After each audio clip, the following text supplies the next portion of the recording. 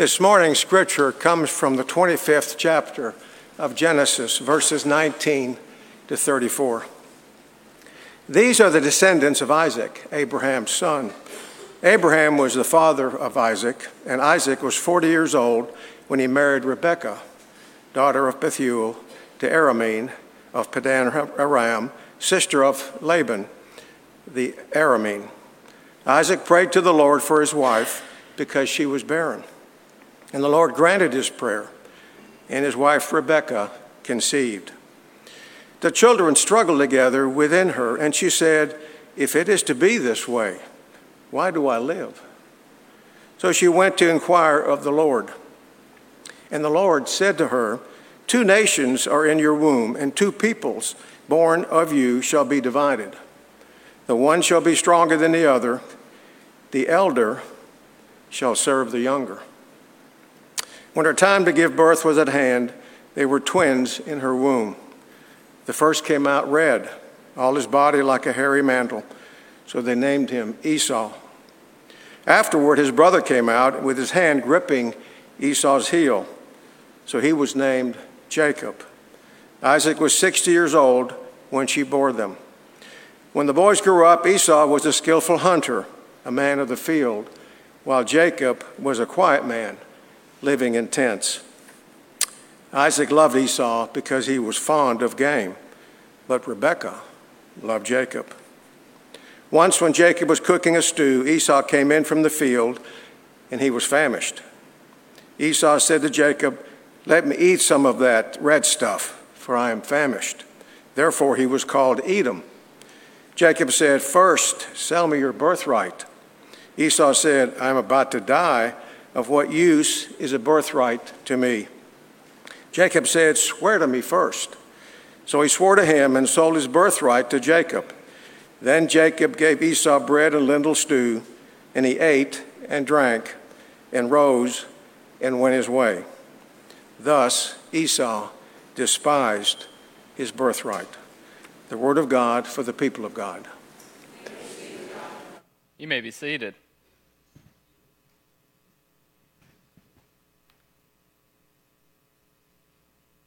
There are probably, I don't know how many people, I can't count, but some of you out in the audience who do not like spiders, right? Spiders aren't necessarily top of everyone's want list in a lot of ways. And for people who don't like spiders, right? Sometimes there's a reaction when they do see a spider crawling around near them. And one of the things that's always intrigued me is that one of the spiders that we get a little worked up about at times is one that has very long legs, very skinny, very small, and it is what we like to call a granddaddy long leg. And because of our sometimes fear or just not really liking spiders in so many ways, we see that particular one and we're like, gotta go. But what's amazing is that particular spider, it does something that really we're all very happy about. You know what that is? It can keep the mosquitoes away, right? It's one of the spiders that keeps mosquitoes away because that's, what they like to eat. So the ecosystem, circle of life type stuff, I guess. But for me, as someone who, I don't really have a preference for or against spiders, but I do dislike mosquitoes a lot. And so I am very happy that this spider that some people just don't want to be around, that sometimes they kind of want it to disappear, maybe flush it down the toilet or get a shoe and smash it as we do with some other bugs. I'm very grateful for that spider and the way it does something very amazing in the world, in my mind, right? If you like mosquitoes, I'm sorry, but I don't think there are many people like that. And it's very similar to kind of what we see in our scripture, right? We're talking about Jacob and Esau. A lot of us know a lot of different parts of this story. So we have Jacob and Esau, who are the twins of Isaac, and they are very different people, okay? They have come out very different. He came out where Esau was the first, so he is the one that has the birthright. And then you have Jacob, who is right on his tail, holding on to his heel. And as they grow up, we hear in our scripture how Esau is someone who likes to go outdoors, likes to hunt and to do the different things that outdoorsy people like to do that, I don't necessarily like, but other people do. And then you have Jacob, right? Jacob kind of stays closer to home. Jacob has learned to cook. Jacob is kind of the cunning one, the a little more ambitious maybe out of the two. And we even see in the two of them, right, where Isaac kind of favors Esau and Rebekah kind of favors Jacob. Now, what a birthright is, right? So a birthright is where the oldest child gets double of what the other siblings may get. So being that it's Jacob and Esau, what Esau is entitled to based off of law and tradition in this time is that he would get 2/3 of whatever the inheritance is from Isaac, where Jacob would only get 1/3, okay? So right there, we're starting to see a little bit of competition maybe, a little bit of like, hey, that's not fair, just numerically, okay? And then we also see in our scripture, too, where Rebekah has prayed and has talked to God over these 2 boys that she has had, right? Because she did not think that she would be able to conceive, and she is told that she is going to have 2 boys that will create 2 nations over time. And that the oldest will serve the youngest. It's a very interesting idea because for us older siblings, our younger siblings are supposed to do everything we say, right? At least that's what I tell my brother, and then he looks at me crazily and says, yeah, right, see you later. But, there is this idea of the older kind of being, I don't want to say favorite or the better, but, the older, a lot of responsibility falls on the older, even today at times. But here, we're hearing where the older will serve the younger. So, we've set up, right, these 2 twins, very different. We've set up that there's a birthright involved. We've set up kind of the favoritism that is seen. And we're talking about the exchange between Rebekah and God. And so in hearing that, right, all of a sudden we come to a day, an experience, a time where Esau has been out hunting, looking for wild game, and doing the things that Esau likes to do as the outdoorsy one. And Jacob has been cooking a stew that I'm sure tasted delicious. And so Esau comes in and he says, hey, can I have some of that? Because he's famished at this time. He's hungry. He's thinking to himself, man, that smells so good. I would love to have some of that, especially after a day of going out into the wilderness and hunting and taking on those responsibilities. I would love to have a little bit of that stew. And Jacob's like, yeah, absolutely. You can have some of that stew. But this is where Jacob's mind it starts turning. He's like, okay, I'm going to take advantage of this. I'm going to take advantage of this, right? So Esau, you absolutely can have some of this stew if you give me your birthright. And so then we go into kind of maybe what Esau is thinking is like, oh, okay, whatever. This is my little brother. Like, he doesn't mean what he says, all of that. So I'm just going to say, yes, I'm going to get this food because I'm very hungry. And so, we'll take care of what happens later. But I'm just going to say, yeah, and get his food, right? Like, that's maybe a conversation that's going on in Esau's mind as Jacob is making this deal. And so then he gets some stew. And Jacob's like, all right, thanks, man. Got it. See ya.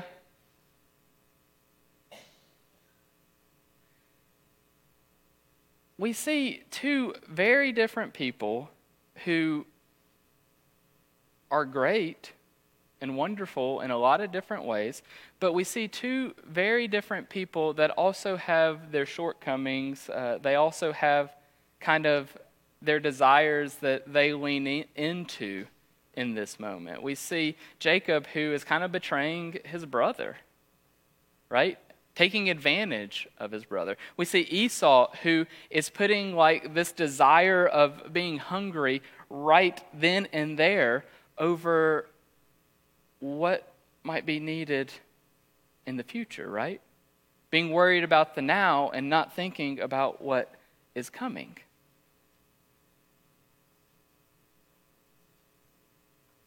But as their story continues, right, and we're going to continue to talk about Jacob's story in the next couple of weeks as we continue on in the book of Genesis, we see where both of these men, these twins, that are just normal people, right? They have their strengths, but they also have their own desires that they fall into, their own weaknesses that they fall into.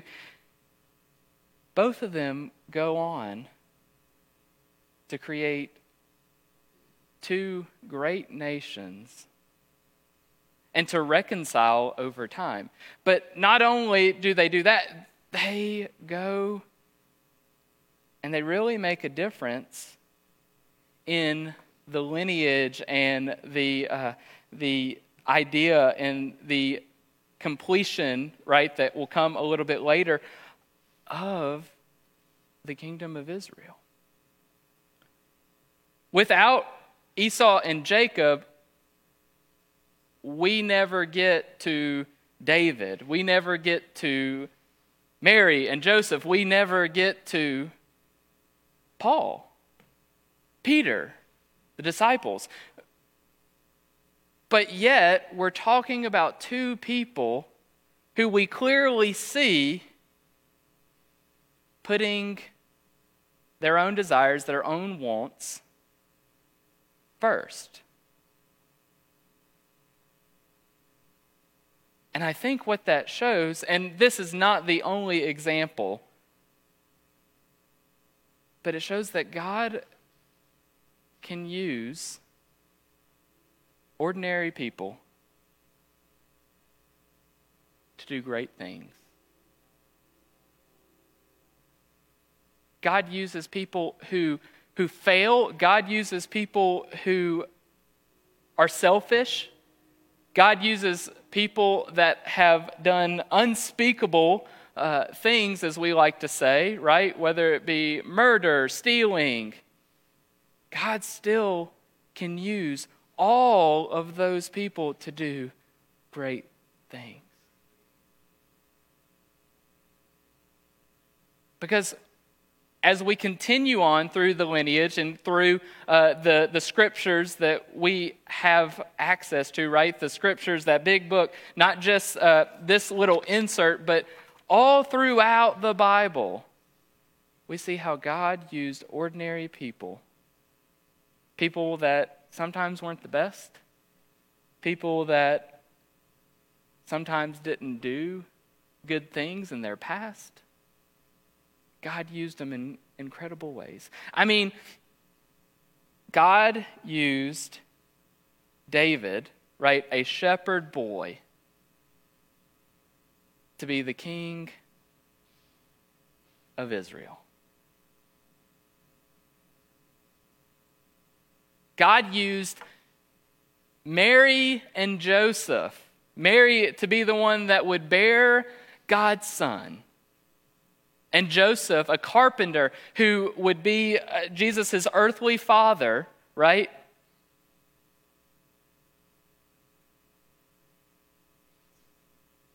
God used Paul who persecuted Christians, but then would go and share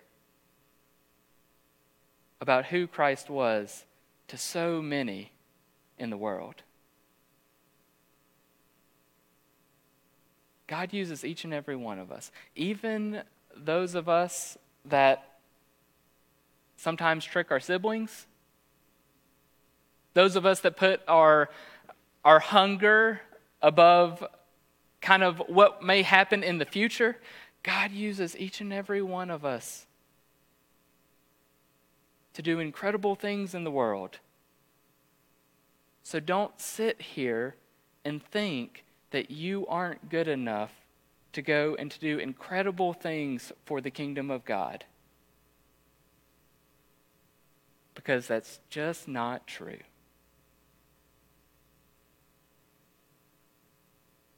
God used these twins to make two great nations. God continues to use ordinary people today to do extraordinary ministry and work, and to share his love and his hope and his grace. And so as we continue to go out in our lives, as we continue to think and reflect over the things that we may have done, the things that we think are just kind of boring, let us be reminded that God still uses ordinary people, that God uses everyone. And let us look for the opportunities where we are able to do extraordinary and deep and meaningful ministry to continue to help the kingdom of God grow and to continue to see the fullness of that kingdom in the world today. A fullness that we have not experienced yet, but a fullness we are called to help create. Let us pray. Almighty and gracious God, Lord, we just come to you this morning. We come before you knowing that just as you used Esau and Jacob, two individuals that were not perfect, that you can use us sitting here today.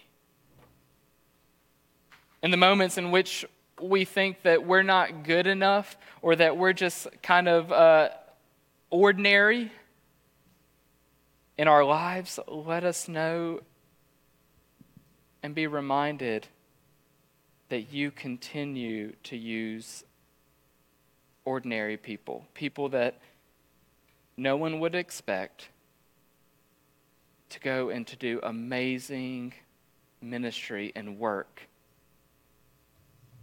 and to continue to help build your kingdom so that the world can see the fullness of your love and your kingdom here on earth. It's in your Son's name we pray. Amen.